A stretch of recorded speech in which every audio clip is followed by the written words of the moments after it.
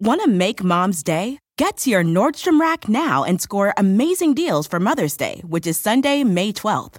Find tons of gifts from only $30 at Nordstrom Rack. Fragrance, jewelry, luxury bags, activewear, beauty, and more. Save on Kate Spade New York, Stuart Weitzman, and Ted Baker London. Great brands, great prices. So shop your Nordstrom Rack store today and treat Mom to the good stuff from just $30. Life is a highway, and on it there will be many chicken sandwiches. But there's only one McCrispy. So go ahead and hit the turn signal if you know about this juicy gem of a detour. Hello, and welcome to another episode of I Weigh with Jameela Jamil.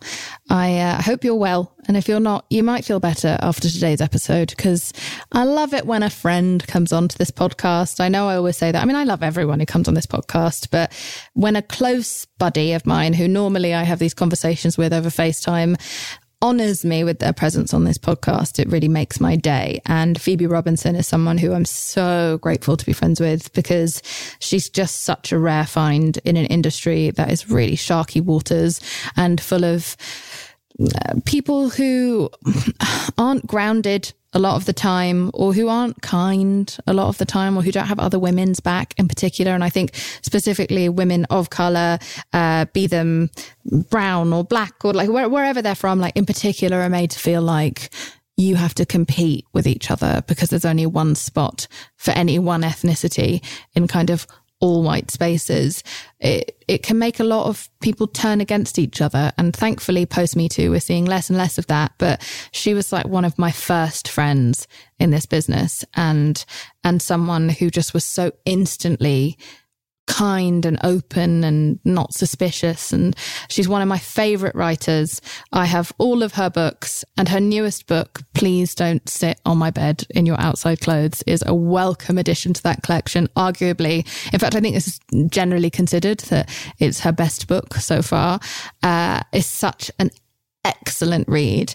It's easy whilst being hard hitting. Like, it really ticks all of the boxes for what you could want in a read. And I have enjoyed going to bed every night reading this book and learning more about her ever-changing perspective. I love the fact that these books have kind of documented her way through her 20s and 30s. And now we find her at almost 37 and where she's at now emotionally, covering all kinds of different topics, and she wrote this during the pandemic. So she covers a lot of, last year, but in a way that feels insightful, not like it's dragging us backwards. She talks about not wanting to have kids, and that's something that we talk a lot about in this podcast, of course, because by now you know how I feel and how I'm just always teetering on the edge of this conversation, and I just want to have it more and more with people who will disrupt the constant tidal wave of pressure to have children. It's just always so illuminating to me, especially when I have a woman want to have that conversation with me really openly and honestly.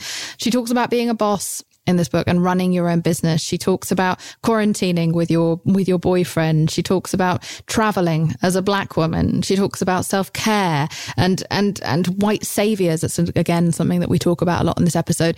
It's a great book, and I asked her to come on so we could talk about some of those subjects for all of you, to see if maybe you'll want to go out and buy that book, and to see if you'll fall in love with her as much as I am. She really is the best. She's so unique and warm, and I hope you enjoy her time on this podcast as much as you did the last time she came on. If you haven't heard it, you definitely should, because it's another excellent episode. But for now, this is my good friend and one of my favorite writers and comedy voices and humans, Phoebe Robinson.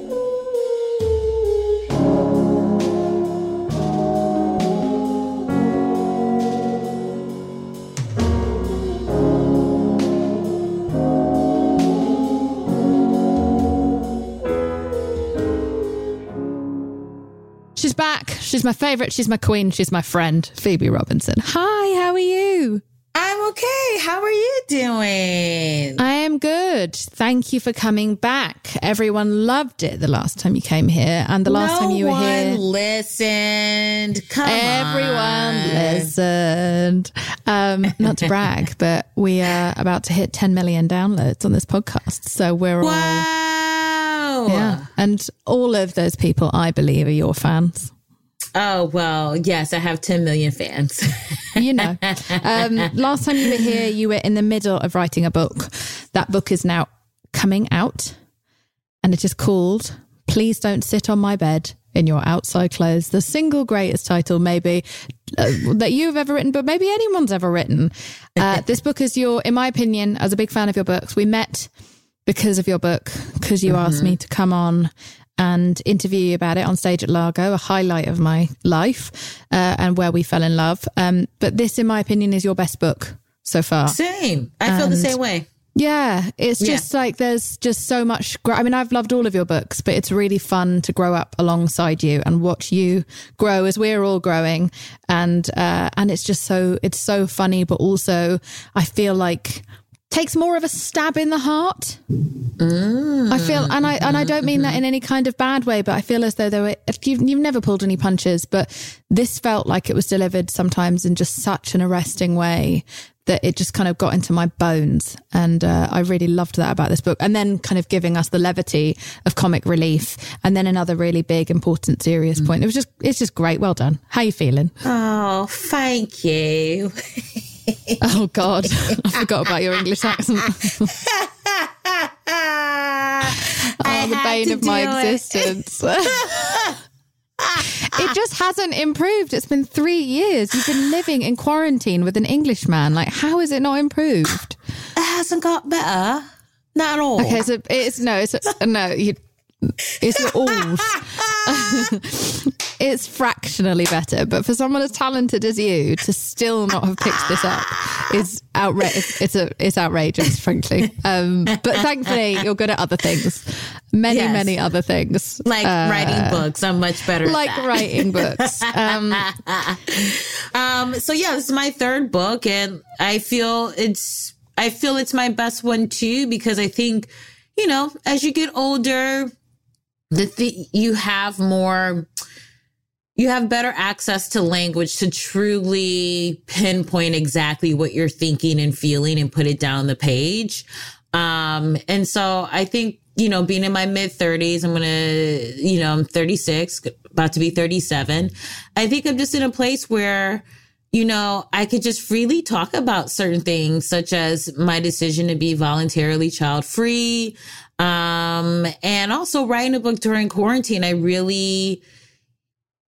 to say I had undivided attention, because I certainly didn't. It was a pandemic that we're all still living through. But I think writing a book where you are so constantly alone with your thoughts in a way that you aren't when you're out bopping around, going from jobs, going to hang with your bae, going out to, you know, events, dinner and all that stuff.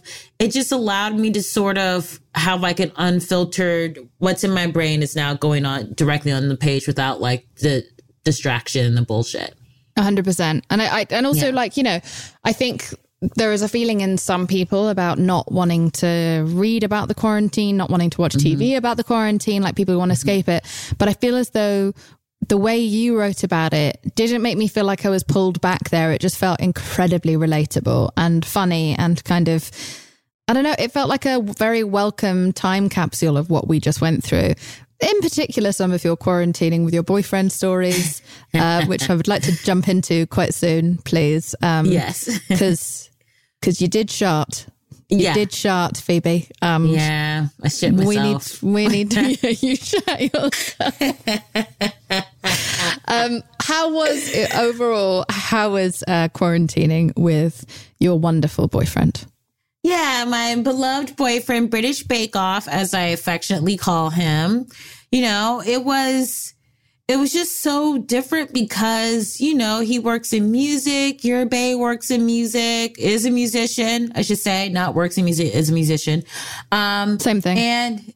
But, you know, I mean, my boyfriend's behind the scenes, but it's just sort of like you're apart a lot. And then when you're not doing that and you're at home every day and, you know, that's sort of like the most amount of time he and I have ever spent together. Of course, like all the like kind of like funny quirks come out, but also sort of things where you're like, oh, this is kind of how I am. And I didn't realize, you know, like I have these annoying things about me, or like I'm stressed out about quarantining and I'm acting in a certain way that's like not the perfect me that was before when we were traveling all the time and then reuniting, you know? I think, you know, my poor boyfriend. It's just like, I like to work with mostly like peace and quiet. Like I'll listen to a little bit of music, but I really like to not have like distractions around. And, you know, I like to work a lot. So I'll work for very long stretches period of time.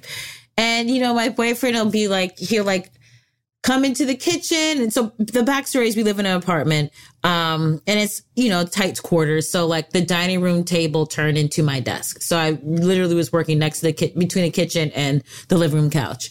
And so he would like come in and like want to chat and blah, blah, blah. And I'd be like, I'm writing. Leave me alone. Like I was just very much like, you're disrupting my artistic like sort of bubble, and not really realizing, well, you know, we are in an apartment for the unforeseeable future, and he wants to like spend time with me, and like he doesn't care that I've like am in this like artistic bubble right now. He like wants his girlfriend.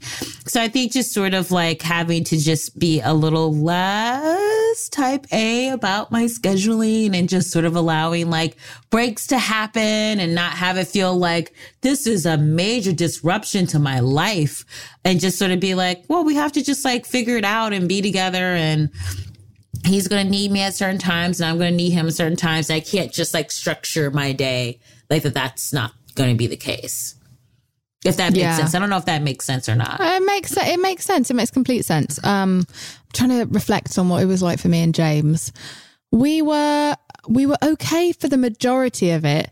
Things started to come apart probably in about December, where it was just homicidal like nation between the two of us.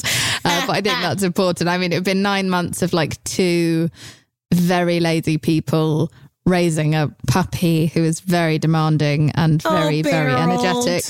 And he was writing an album. I was making all these TV shows and everything else. So it was just like, it became slightly stressful for both of us by the sort of like the end of the first big lockdown last year. But other than that, we were generally okay, apart from the fact that he just discovered what a slob I really am. Because you see, when he's away on tour, I used to love that because I could just slob it up big time, like big single person behavior time. And I loved it. Like I missed him, but I also liked missing him. And I liked being fucking filthy. Like fucking filthy. And then he would, then he'd come back and I'd quickly clean myself up. Yeah. And then he would never know, he'd be none the wiser, but there was no way that was not, it was just simply not sustainable. And so I think he got to like feel my real teenage dirtbag. And I think that was, he was very nice about it, but he did stage an intervention by about June. He was like, this is fine. You're fine. I love you as you are. But are you going to wear that skeleton t-shirt every day of the pandemic? Because it looks like this is going to last long beyond July. And I'm just wondering. I'm just checking in. And it was covered in food, like covered in donuts. Just filthy, rank. I'm so sorry, James. I am the slob between the two of us. And now that my boyfriend's back on the road and we're selling this apartment because we're moving to just go rent and have bigger space. And the apartment is staged so we can have people come by. So I literally have to like, you know, every night before I go to bed, I spend like 30 minutes like tidying up, cleaning everything up. And I'm like, oh my God, this is what he does. I have to like every day I have to make sure all the dishes are put away, and I have to make sure, you know, my favorite thing are cough drops. So I just have these wrappers, like I would just leave them like all over the apartment. I'm like trying to not eat in bed anymore because I'm a bed eater, and then I get crumbs everywhere. So I'm like, I am having to be very neat and tidy. And I will also say the other thing about quarantining with Bay was, I don't know if this is like a guy thing. I don't want to generalize, but he's really into war movies. Like, and like that is a thing. Yeah. So is James. Also, like anything on a like naval base, like old ship shit. Like he loves anything on an old ship. Yes. And so drives me crazy. Early on in quarantine, I'd be like writing in the, you know, on the kitchen table. He'd be in our bedroom, and like literally like 9 a.m, he's like turning on Band of Brothers, and I just hear, and I'm like, do you want to turn that down just a skosh? And he was like, I love this show so much, and I'm like, why do you care so much about? And now his favorite thing is to watch NCIS. Like he's into like naval crime. Oh, wow. And I'm like, he like just started watching NCIS 2 weeks ago. And I'm like, there are 19 seasons. And he's like, I'm going to plow through. I'm just going to watch them all. And I'm actually going to tell James to do the same, because he's looking for something while he's on tour. So thank you for that. That's very helpful. They love that shit. Anyway, tell me about when you shit your pants. So, you know, let's get into it. Well, you know, I write about this in the book, so I'll do like the shorter version of it. But, you know, we've been quarantining together for a while. We really had a phase where we were just baking a lot of cakes. We were making a lot of cookies, making a lot of pies. We would FaceTime while you were cooking, I remember. Yeah. A lot of butter. Like, a lot of butter, not just like, oh, I have one slice. It'll be like, let's, eat half a cake. And so I think we made like Duncan Hines, like 3-layer red velvet cake, which is like, it's fucking wild. And we had gotten some pho. So I had like, as an amuse-bouche, I had a slice of this cake. And then I had the pho. And then I had another slice of cake for dinner. For dessert. And I've been eating junk food throughout the day because I was just like stress eating to cope with COVID. And we were talking about something. He was sitting on the couch, and, you know, I'm a gassy person. So I was in my head, I was like, this feels a little bit more than a fart, but I think I'm fine. Rookie error. You trusted a fart. I took a gamble on a fart because I was behaving as though I was 25 when I'm 36. Phoebe, the house always wins. The house always wins. How could you gamble on a fart? Have you learned nothing from Ocean's 11? That was the takeaway. Not, yeah. So I was like, I'm just going to go for it. And then as soon as it happened, I was like, oh, okay. I think that I shit myself. And it was like a loud, like it had bass in the fart. Like, so something was going on. And my boyfriend was like, he goes, did you just shit yourself? Because it sounded like this isn't just air passing and it was wet. Through. Yeah. And I was like, what? No, I did not. How dare you think I would shit myself? And so he goes back to watching TV, and I like sort of just quickly like waddle to the bathroom and take this like shame shower, and I like shit myself. And the moral of that essay is like, I'm not advocating you shit yourself in front of your partner, but you need to do something on that level that is kind of embarrassing and sort of bonds you in a way. So eventually I fessed up to shitting myself. And then cut to this year, I was in LA for work, and I was FaceTiming with him, and we were talking, and he goes, you remember that thing you did where you like shit yourself? And I was like, yeah, I was there. I remember shitting myself. And he goes, today I shit myself. And I was like, see, we're meant to be. We both shit ourselves, and, we need to normalize it. It happens. It happens. It happened to me way worse than it happened to you one time, like 7 years ago. Broad daylight all over the street. We don't need to get into that now. But wait. Like Bridesmaids, you shit in the street? bridesmaid, like Santa Monica Boulevard, right by 3rd Street Promenade on a Saturday outside a church, which just felt really extra wrong. And I don't know what had happened, but I was extremely ill, clearly. And it came out of nowhere. And then I had to like hide between like 2 cars so that no one would like video me because I knew it would go viral. And I just sat there for 2 hours and no one would help me because it was fucking gross and I'd made a big mess.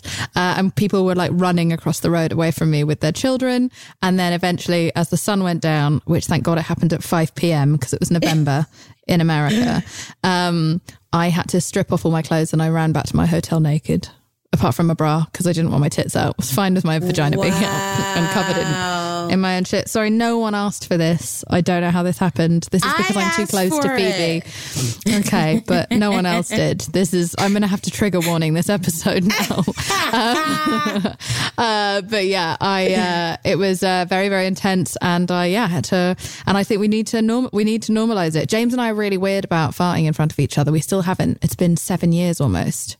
Oh, isn't that wild? We are cracking off left. It is a firework display in our apartment. We are freely fart around each other. Just do it. How early did you do it?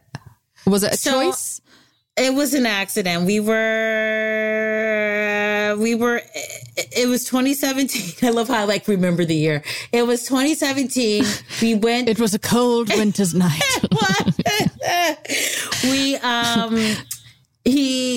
I was shooting this movie for Netflix called Ibiza, and he flew out to surprise me. And then when it wrapped, he took me to London for my birthday because I'd never been to London. So it was very early on our courtship, maybe like 2 or 3 months.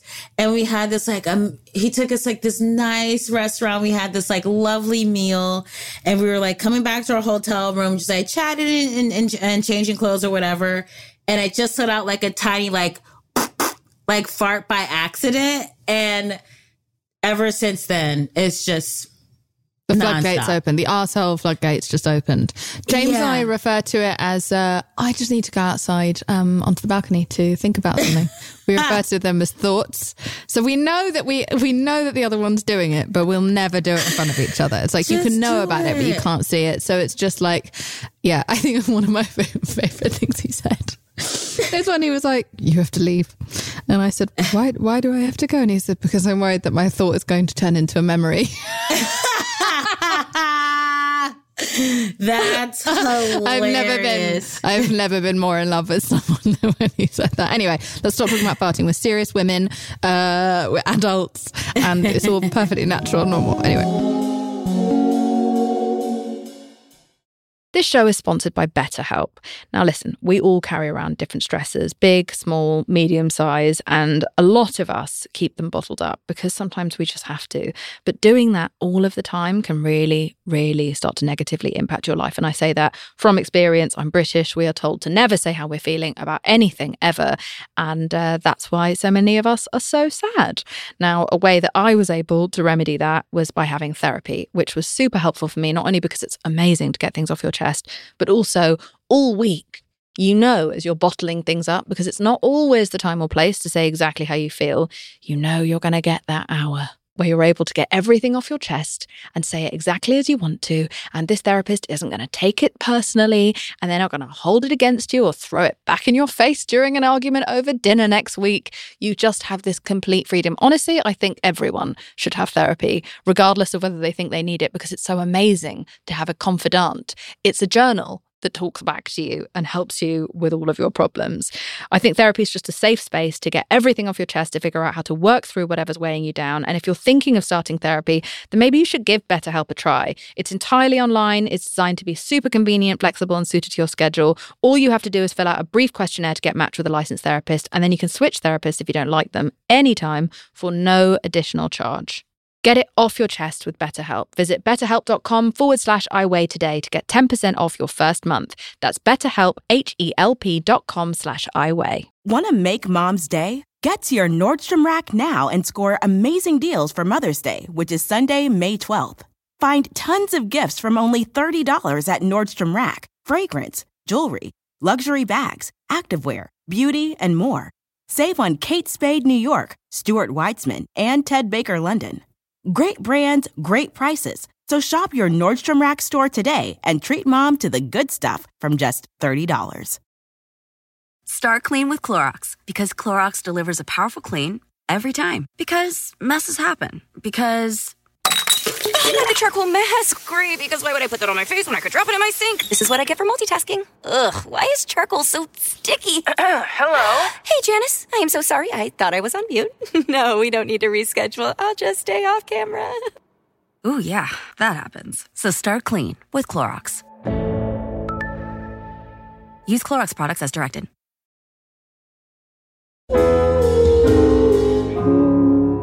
Other than that, generally, you survived. You survived, you've thrived, you're still good. One of the parts of your book that I found really fascinating to read, and I'd wondered about it at the time, but didn't ask you about it because it felt like an incredibly inappropriate thing to ask and would have been. But you talk about quarantining as a Black woman with your white partner in the middle of the 2020... is the term racial reckoning? Yeah. Would you find that appropriate to use? Yeah. But, during the George Floyd and all of the protests and all of this kind of sudden, distressingly sudden awareness that everyone seemed to have, you talked about that being challenging and being something that you didn't expect to be testing for you. Yeah. I mean, it was just such to experience that while in a pandemic when you're quarantining, it was just really tough. And, we were having the NYPD, police motorcade, drive up and down our street. It was definitely just a very stressful time in New York where it was, the energy was not to have the citizens feel safe or comfortable. And so it was just one of those things where you're just sort of he was very supportive and he knew that it was a very tough time and he knew it was a horrible thing to witness. But at the same time, he's also not Black or African American or whatever you want to call it. So it just was... You referred to him as patient zero in the book because he's white and British and so the epitome of the colonizer. But he is... made me laugh so much. So this is how white he is. White and British he is when I went to meet his family for the first time in the UK over the holidays. We fully spent like an afternoon watching Wallace and Gromit movies back to back, just nonstop Wallace and Gromit. I'm like, guys, this is very white and British, no? And they're like, isn't it lovely? I was like, yes, it is. But he's very delightful and he was so sweet. And it was just really tough to sort of have to deal with. But I was so happy to have him by my side. And he knew that he would never fully understand this, what I was experiencing, going through, and what all Black people in America were going through at the time. And he didn't make me explain anything to him. He wasn't trying to fix anything. He sort of resisted all the kind of trappings of a white savior that I write about in the book and just sort of let it be. And then he talked to his friends and his family and didn't bring me into it. And he figured out ways that he could help. He wasn't like, what should I do? He just went online and just read articles and was donating to bail funds and and just doing all that stuff and sort of just let me be able to try to process what's going on. And that was so meaningful to me that he did that. Yeah.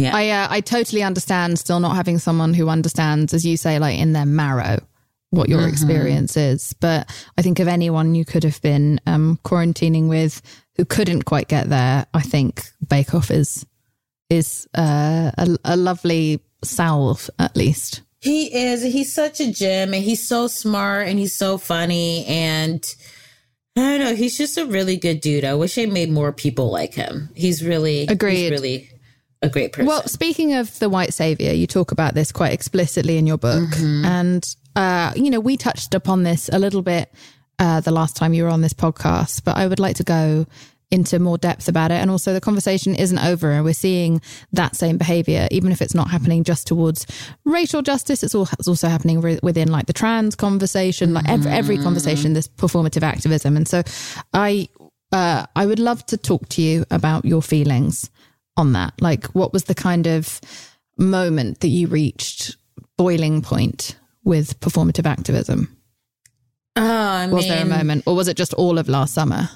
It was just all of last summer, and this sort of like, you know, some white people would be online and would just go, I can't, this is not the America I know. And I'm like, knock, knock, bitch, where have you been? This has been America since like, you know, colonizers got here. Like, this isn't surprising. And so the thing for me, well, one of the many things, but one of the things that was really frustrating is sort of this new awakening of certain people kind of realizing that racism is a thing that exists in America, and that Black and brown people are affected and, you know, disproportionately because of racism, and just deciding, well, I'm going to roll up my sleeves and I'm going to fix this. You guys just haven't figured it out, but I read 3 chapters in Robert DiAngelo's White Fragility, and I'm going to fix this racism problem. And I'm just like, do you not hear yourself? Do you not see yourself? Do you think putting a black box up on Instagram is changing things? It's not. The expectation that racism was supposed to be cured once they got involved, I saw a lot of people once like defund the police became a movement. And then you see people online being like, I can't believe the police has not been defunded yet. And it's like, you thought it was going to be defunded in 3 weeks. You literally thought the police, which started out as slave patrols, was going to be defunded in 3 weeks because you decided to get involved and post some tweets. Just this sort of like complete lack of understanding, naivete, yeah, and just and refusal to believe that racism is so pervasive and affects every fabric of our society. It was just really hard to sort of deal with watching this performative allyship and people being like, support Black businesses, and I'm just always like, yeah, okay. I have a feeling you guys aren't going to shop at any of these places next year, but okay, good for you. Good for you. You bought a sweatshirt one time in August. And so what, for anyone like listening to this podcast, like maybe they are a non-Black person, they are looking to be helpful to the movement. They want to learn how to raise awareness, but they also don't want to take up too much space. And I say this as someone who has taken up too much space before in another movement. How is best to help without treading into white savior territory? I mean, that's a great question. I think one of the main things is you sort of have to examine the intentionality behind your behavior. Are you, for instance, buying a sweatshirt from this Black-owned business so that you could post about it, in part, so you could post about it online as a symbol of, look at this good deed. I am a good person. I am not like the other people who don't get it. I get it. That is very front-facing and about the ego. Whereas, and a very simple thing to do. Like it's easy to do that. It's easy to, throw up a black square on Instagram, but you have to really look around your life, your neighborhood, and see the ways in which you are consciously and subconsciously perpetuating these structures. And, I think a lot about like gentrification. If every time you move somewhere and then a few years later, all the Black and brown people and the financially insecure people that were once in this neighborhood are out, and you're there enjoying your Trader Joe's and all your cute little mom and pop shops and everything, you have to look at like what you're moving into a neighborhood actually does. Take a look at what's being taught in your schools if you have kids. Like for college, I went to Pratt Institute in Brooklyn for 4 years. Only had one teacher who was not white. And this was like 2002 in Brooklyn, New York. And yes, obviously I wasn't a kid then, but just sort of taking notice of like, what books are you being taught to read? Who are the teachers? What restaurants do you go to? Where do you shop for your clothes? Like all these sort of things, like where you patronize your business, who are you talking to at work? If you are running a company and you have nobody of color in your C-suite, or you never promote anybody of color to a position that is anything other than subordinate to you, you have to look at that. So there are a lot of sort of like everyday things that people can do, but it's not sexy, right? Like it's not something you could just sort of post a picture of on Instagram and get a lot of likes. And I do think, if like, just to be fully realistic, I do think that even when as fucking frustrating as it is, even when the motivation is corrupt, there is still some value in the visibility that people can bring, even if they're doing it from a virtue signaling place. It doesn't make it any less ugly or grotesque, but at least there was some merit to the fact that for whatever motivation, everyone was talking about it in a way that then like no one could ignore. It was sad when it suddenly went away. Yeah, I was going to say, it's like it suddenly went away when it wasn't trendy and imperative to discuss, and then not a lot changed. But I do think there's value, but you also have to really look at the fact, as Phoebe's saying, is to back that shit up. Back up that tweet with actual affirmative, like not affirmative action, that's not what I mean, with actual helpful change. Meaningful change. Look at who your senators are. Educate yourself about how systems can be overridden. I think it's just about making sure that it doesn't stop at the post. Right? And also, it doesn't stop at the post. I would also argue that it shouldn't start at the post. Agreed. Honestly, social media should be the last step if you want to include it in the whatever your work is going to be. Just do shit without an audience, without sort of being like, look at me, I'm great. Just do it because you give a shit, because the system is broken, because this country is in need of dire help. Like, that's where the motivation has to come from. And I just think so many people are missing the plot on that. And then there are also people who don't care. I mean, nothing has really changed since last summer. Everyone so you feel like nothing's changed? Not really. Like, I mean, I feel like the numbers are still abysmal in terms of employment. I feel like what brands have really done any sort of restructuring, you know what I mean? Like, I don't see it, all these promises, all these like, I'm pledging $1 million to this sort of thing. Where is the money now? How has it been distributed? Whose hands has it gone into? I'm not trying to be negative. I'm just trying to, asking real questions. Yeah, I'm just like, I don't know where this change has happened, because I don't think it's happened in any way that has benefited Black and brown lives, to be honest. Well, even at the Emmys, like, it felt like we had more Black people nominated, but still no Black people winning in the big categories. I think RuPaul was one of the only people who won. It was RuPaul and Michaela Cole. And they constantly have Black people host these events, but will never give them an award. I'm also like, I think we sort of have to move away from, I don't mean we like as in you and I, but just like you mean in me. General. I got it. Hey, Jamila, this is about you. No, but I think we just sort of have to stop looking at these places like the Golden Globes and the Emmys and the Oscars to validate our work, to recognize our work. 100%. You know what I mean? And just either create your own award shows or just keep it moving and just do the work that you're proud of, you know? Mm-hmm. I agree with you. And I'm really glad that you write about it in your book. And I'm really glad that you are saying this now, because I do think that there is this sort of like general attitude of, not we fixed it, but the moving on, like, what is it going to take for that conversation to come back into the mainstream? Like, what traumatizing, terrifying horror is going to happen before people start talking about this again? And meaningfully, and then acting on that change. 100%. Yeah, it was a really striking part of this book. Another really striking part of this book was your honesty around children, which I loved. It was an extraordinary chapter that I have read to many, many friends since getting your manuscript. And there's such a wealth of things to talk about with it. And I almost, to the point where I almost don't know where to start.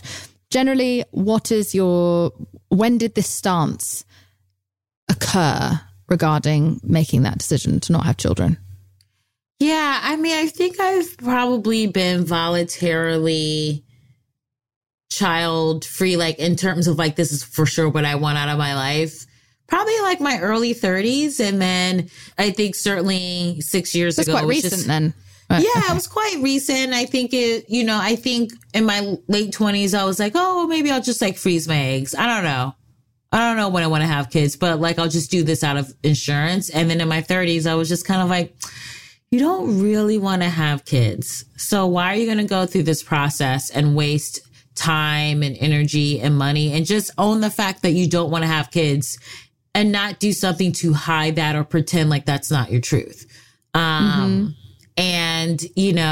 Bake Off he is known since he was a kid that he's never wanted to be a father, but he never really had any sort of, he was just like, yeah, I've always known I didn't want to have kids. Moving on. What do you want for dinner? Like, it was never sort of the kind of internal struggle that it was for me. And I think for a lot of women, he just. Yeah, I let out like an audible sigh, like of just like, oh, when I read that you asked him, like, you were sitting, I think, like together in your apartment. You were like, would you be okay if this was just it? If it was just us forever, just living like this? And he said, you're more than enough to fill my life, or something along those lines. And I was just like, oh my God, that's such a lovely thing to say, a lovely thing to hear.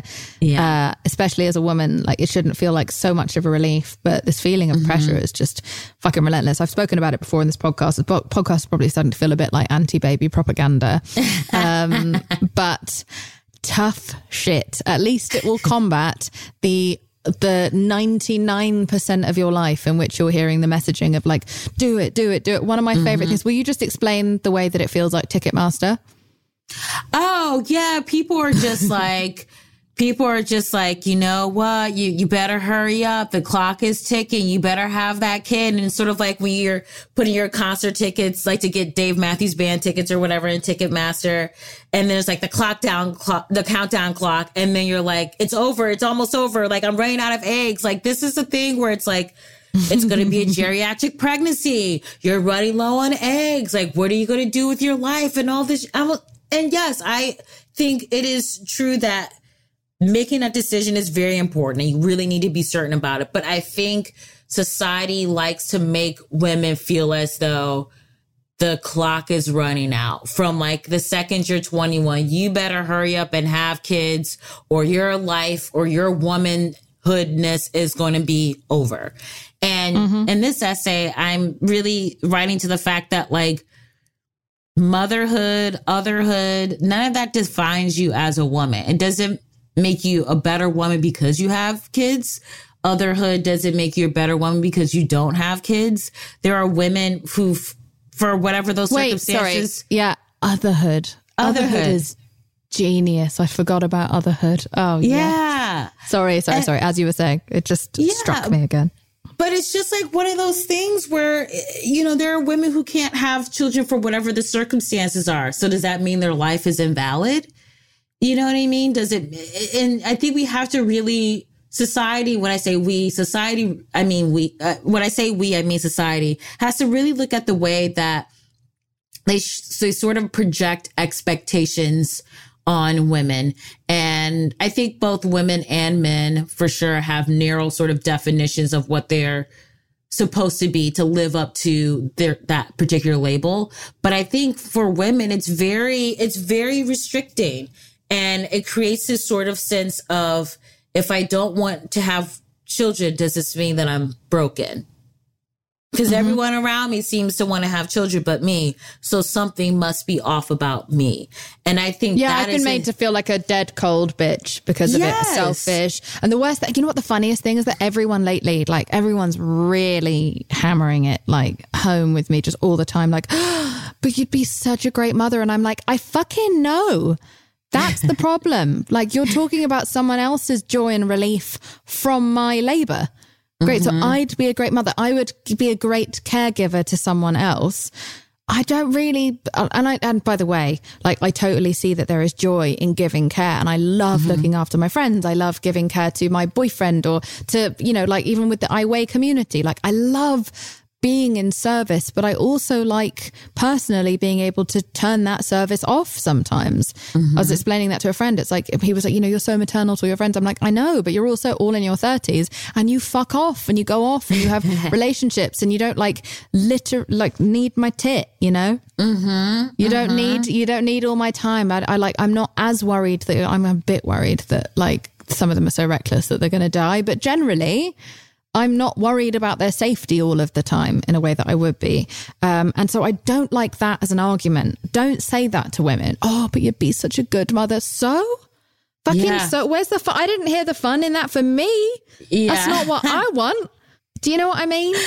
I know what you mean. I think we just have to, if a woman says that she does not want to have kids, that is pretty much the end of the discussion. It's not a cue for you to try and convince her that she should be a mother, or have you really thought about it? Are you sure?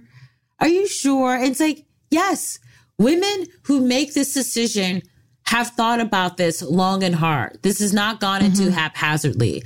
And sort of the assumption that you don't want to be a mother because you haven't thought it through, or you're avoiding being an adult.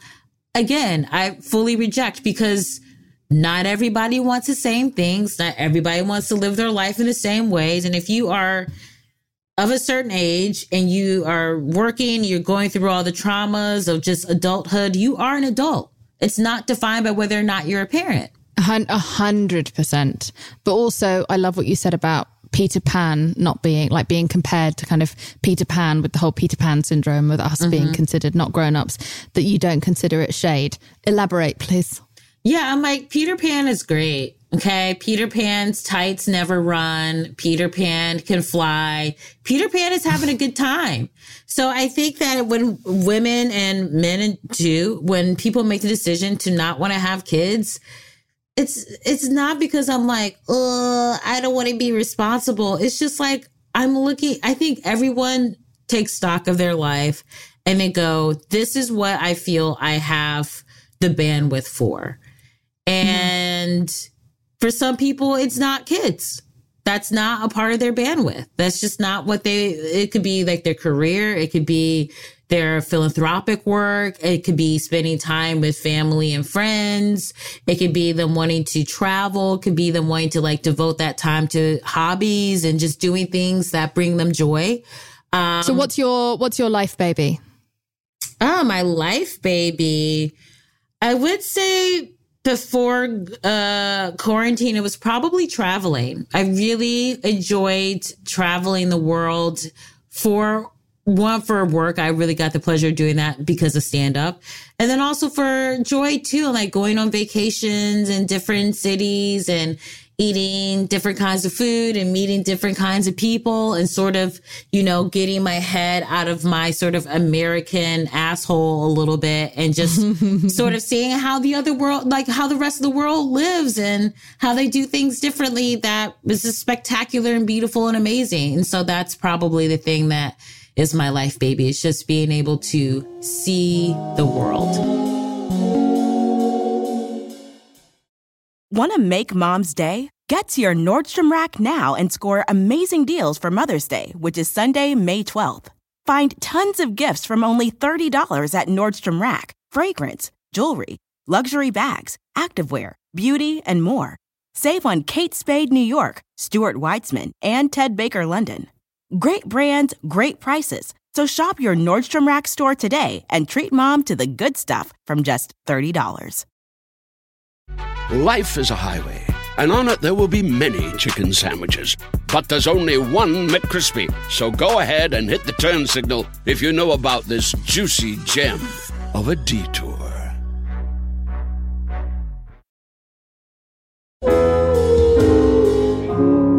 You have a stronger work ethic than anyone else I know.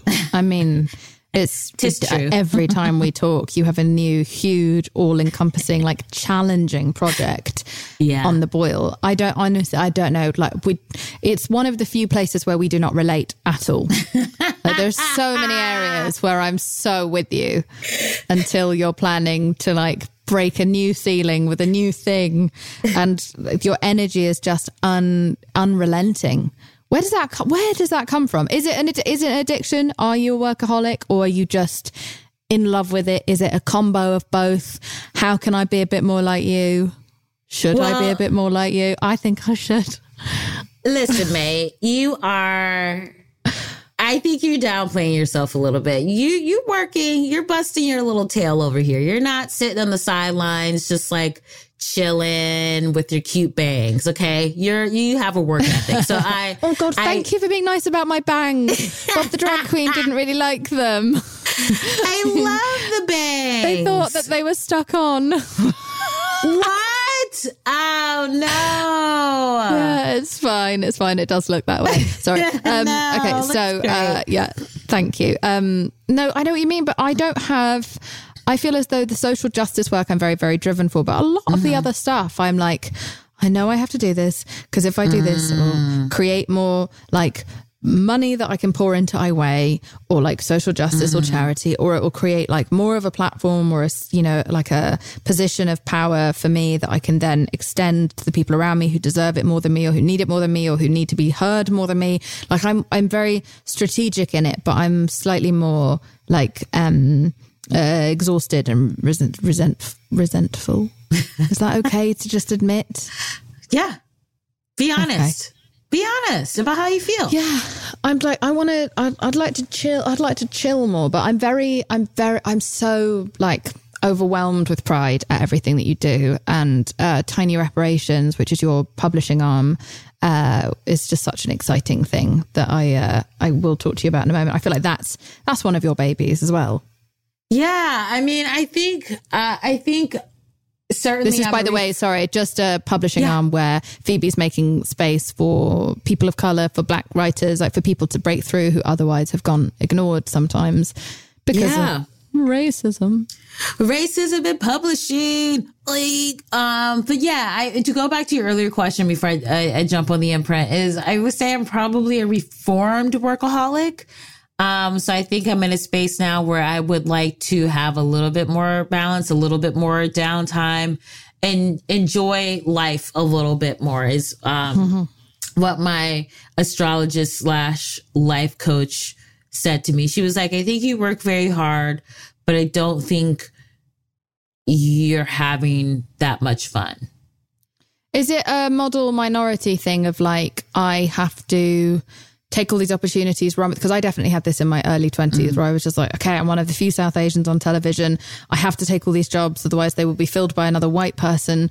And so I want to keep breaking open doors so that others can come after. I have to do this. And you're told that you have a sprint, not a marathon, and blah, blah, blah, blah, blah. Like this kind of like panic that gets set into our bones of like, you got to get it while you can, because there's only one allowed at a time. And then you'll be, then the opportunity is over. It took a really long time to teach myself that the scarcity is a lie and that the abundance is the truth. We just have to believe in that and go after it. I love that. I think for me, I was in debt for so long, and I started stand up right before I turned 24, which is typically a little bit later. Usually people start in their late teens. That's terrifying. I know. I mean, that's really early to sort of start, but like it truly takes about, 10, 11 years to get good at it. So it kind of makes sense that you want to start sooner rather than later.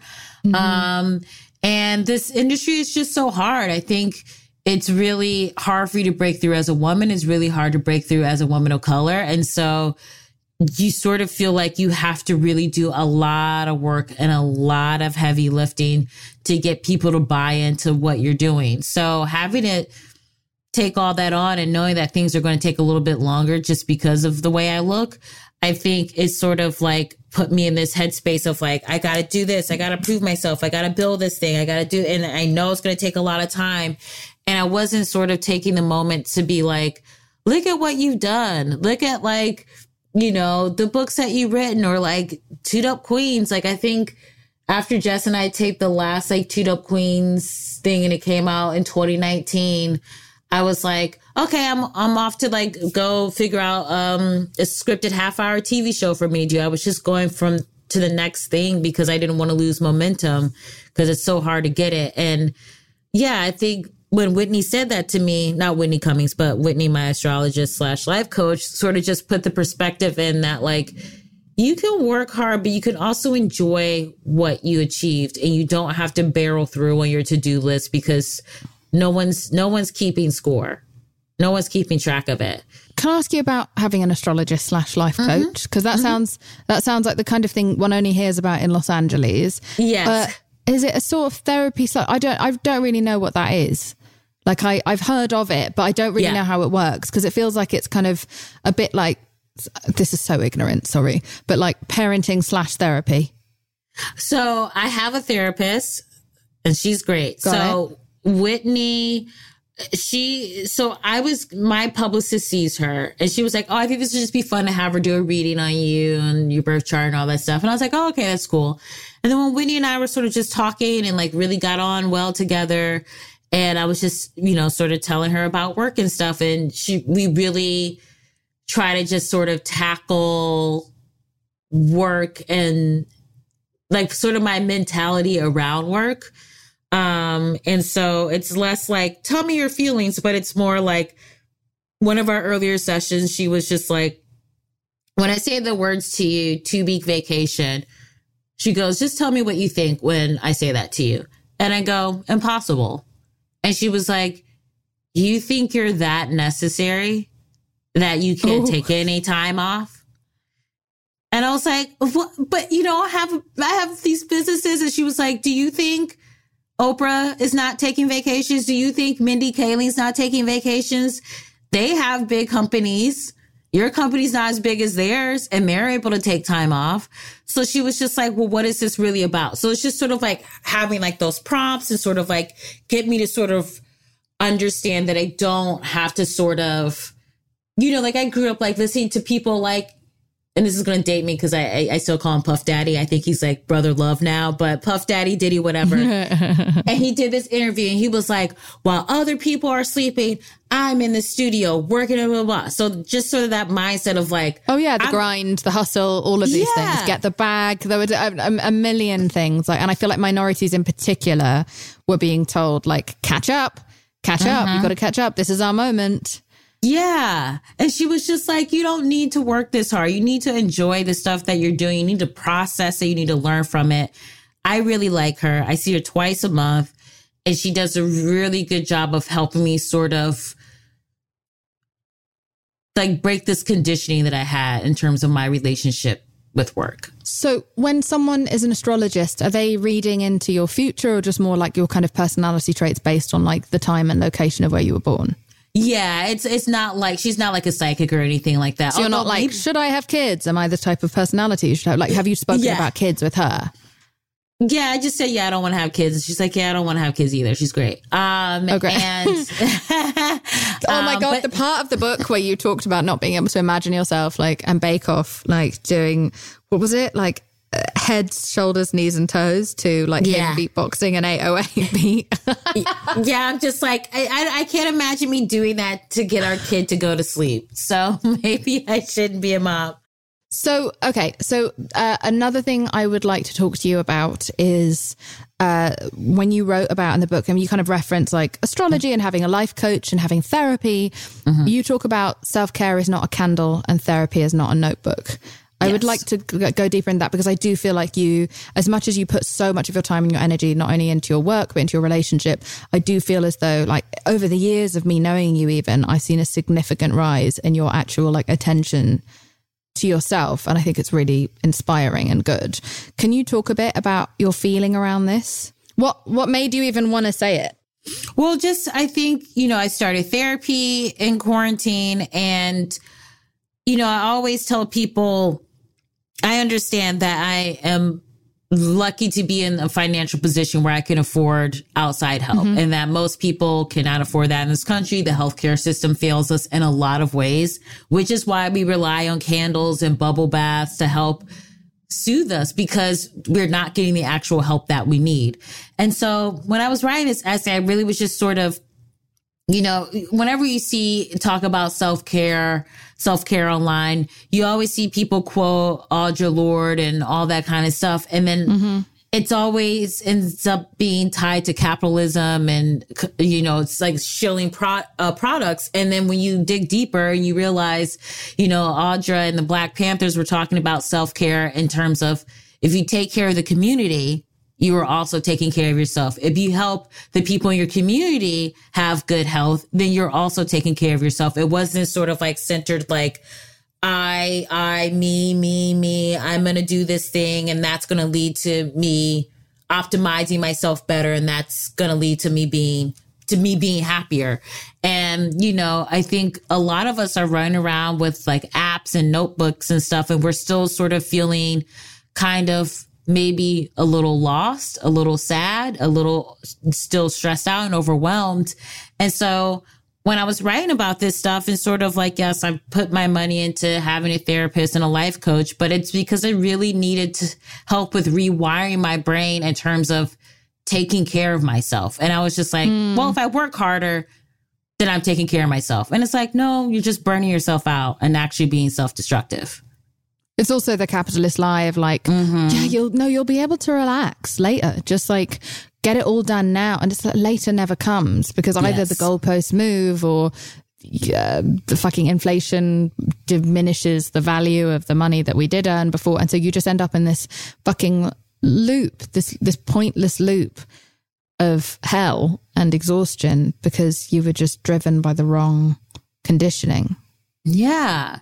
And so, now that I've been in therapy for a little over a year, I think, of course, I'm not saying like I'm so cured and I have a perfectly healthy relationship to work. I think that's always going to be a thing that I'm going to work on. And that's going to be sort of the big journey for my life, I think. But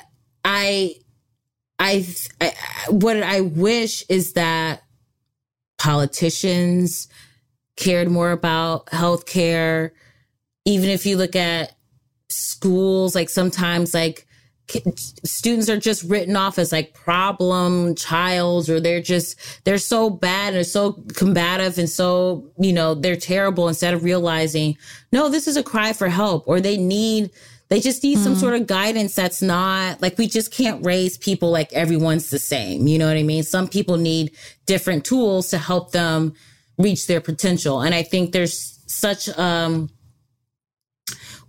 think society's not capable of seeing the complexity of people, and just even seeing how the reaction was to Simone Biles when she stepped away during the Olympics, and people were like, you're a quitter, you're this, you're so selfish, blah, blah, blah. The same with Naomi Osaka. Yeah. Yeah. And I think sort of this lack of understanding that, because it's not a physical thing. Like when you see an arm is broken, you can go, oh, this person's hurting. But if someone's having a mental health issue, you're just like, well, you look fine. Can I ask why it took you till you were 32 to do it? To go therapy? Yeah. Oh, no, I started therapy a year ago. So I wish it was when I was 32. When did I start? When am I 35? No. Yeah. Oh, wait, what am I talking about? I don't know why I was just like, oh, she's 33. For a moment, yes, so I am 33. You've been in the game for a minute. Yeah, no. Everyone listening, I am 33. Wait. Do you have age shit? Do you have age shit? I feel like we've never spoken about this. You don't have a problem with getting older, right? No, I remember when I started stand-up at around 24, and a club owner in New York told me I should start lying about my age because 24 is pretty old for a woman. And I was like, oh my God. I was like, what? I was like, bitch, I still have acne. I definitely am not like this old bird. I feel okay about aging. I mean, it's good if you get older, you know? So where does the like, I wish I was 33 come from? Just out of curiosity, I'm not trying to put you on the spot, but I'm just putting you on the spot.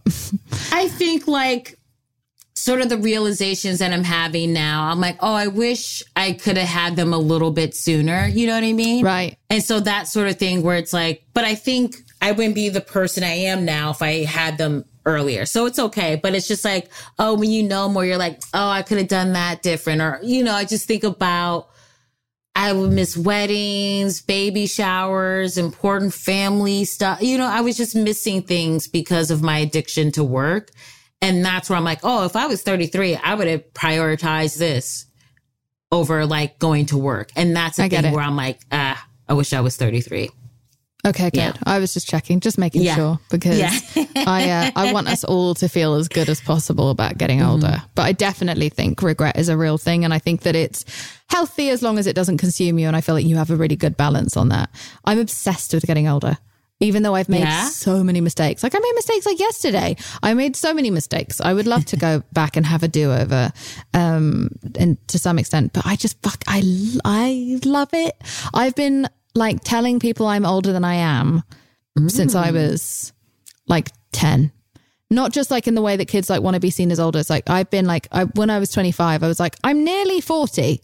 Yeah. In a way where I was trying to get people to, take me more seriously. I just like, I love everything it brings. I'm loving learning more every year. I'm loving seeing the age start to show on my face. I'm loving being treated with more kind of as though I have like some wisdom and something to give. I like less visibility. Does that make sense? I'm enjoying, especially as a public woman, I feel like there's less of an appetite for me as I get older. And I find that like good and healthy, and like I can find my own space rather than get swept up into the hysterical hemisphere of fame.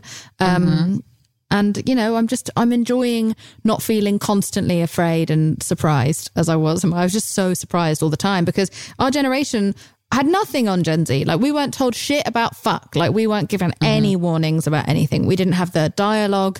We didn't have the tools. We didn't know how to identify anything. We were woefully gaslit out of all of our suspicions. And so I hated that time. I'm loving. Bring on 40. Bring on 50. When I'm 80, I'm going to start doing heroin. You know, it's like I'm going to party up. I'm doing it all. That's it. I'm saving it for my 80s. I heard about this place in Palm Springs where like people like 80 plus are just doing drugs off each other's naked bodies and just partying up. And I'm like, I want to go there. I want to do that. I don't want to do it young because like, you know, my health is already challenged as it is. So I don't, you know, and I'm also really clumsy. So I can't be off my face too often, but I've big fucking plans for my 70s and 80s, like big plans. Like I've never been like the fun friend or the party friend, or at least not since I was like 23. But you just watch this space. I'm going to live at large. I think we're going to be completely opposites. I know. It's fine. It's fine. It's fine. We can just FaceTime each other and I'll have my tits out. It'll be the best. Yes. No teeth, tits out, the best. It's going to get weird. I'm still going to have this haircut, but it's going to be pink. Like I'm doing it all. I'm just like... Every day I wake up, I know that I'm one step closer to my old age utopia. Ooh, I like that. I like that for you. Phoebe, you're so busy because you have 9,000 businesses. I want you to come back again sometime soon, but everyone should go out and buy Please Don't Sit on My Bed in Your Outside Clothes. Can you just, I can't believe we went a whole podcast without discussing it. Why did you call your book that? So, you know, my parents, that was like a hard and fast rule with them. They're very clean. They would clean the house every week, like mop, sweep, floor, mop the floor, sweep everything, wipe the baseboards, like just really dusting, like everything. And so for my brother and I, they were just like, the outside is funky and dirty and trifling, and you're not bringing that filth into our house. So strip down after school and put on your PJs. And so that's a thing that I really kept with me. I didn't realize it until I was in college And I got like my bedding from Target, you know, room essentials and all that stuff. And I didn't want anyone to sit on my bed. I was like, don't sit on my comforter. You were just on the New York subway. And so I was just like, okay, that's kind of funny. And I write a lot about my parents in here. So I thought this would be like a nice tip of the hat to them. Oh, that's so sweet. Yeah. It's such a funny book. It's such a great book. I love you. I hope everyone goes out to buy it. And thank you for continuing just to be such a great role model, not just for being able to use, like, to kind of almost weaponize your humor to get through to people, but also for your public growth is something that you and I speak about a lot as friends, is just not being afraid to do that growth in front of other people and have people kind of grow alongside you and not be pretentious about it. There's a lot of posturing on the internet. It drives us both mad. There's a lot of elitism. There's a lot of peacocking going on. Yeah.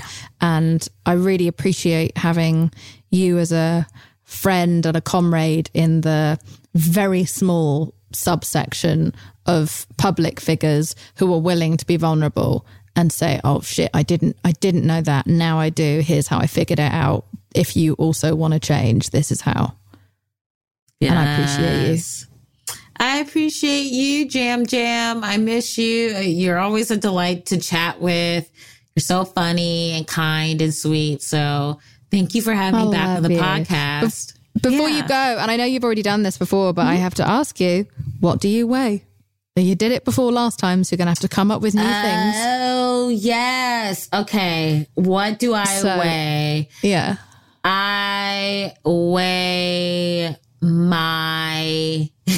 like, you see how I'm like dragging it out while I think. I weigh my ever-growing book collection. I'm so proud of it. My goal is to be an old lady where my house is just literally covered in books. Built of books. Yeah, built of books. I'm just, you know, my hair's not done, but I got like every edition of like every Toni Morrison book. So I weigh my book collection. I weigh my growing ability to be compassionate. I weigh my newfound respect of my hair and myself. I weigh my ability to sort of admit when I'm wrong, which, you know, was not my strong suit when I was younger. Mm-hmm. I weigh my love for my friends and family and Bake Off. I weigh my obsession with you too. And I weigh my openness for the future and really sort of embracing that I don't know what's coming up next and being okay with that. I love you. And so do a lot of people. Thank you for coming on today. You're a dream come true. You're a dream. I love you. Thanks for having me, boo.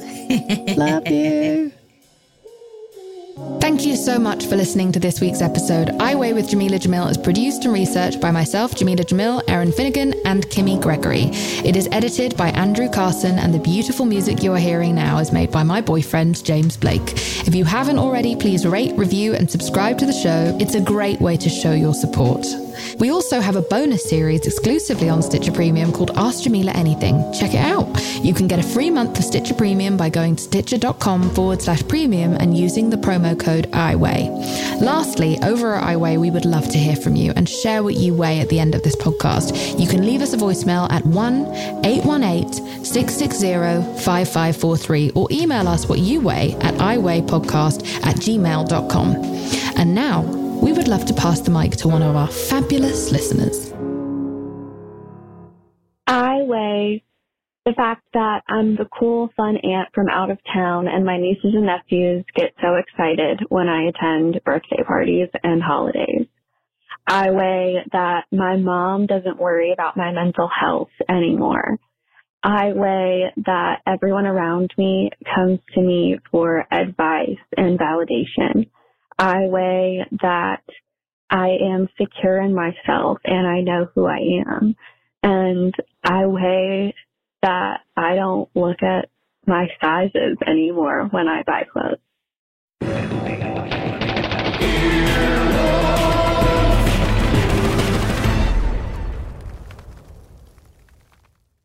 Want to make Mom's day? Get to your Nordstrom Rack now and score amazing deals for Mother's Day, which is Sunday, May 12th. Find tons of gifts from only $30 at Nordstrom Rack. Fragrance, jewelry, luxury bags, activewear, beauty, and more. Save on Kate Spade New York, Stuart Weitzman, and Ted Baker London. Great brands, great prices. So shop your Nordstrom Rack store today and treat Mom to the good stuff from just $30. Life is a highway, and on it there will be many chicken sandwiches. But there's only one McCrispy. So go ahead and hit the turn signal if you know about this juicy gem of a detour.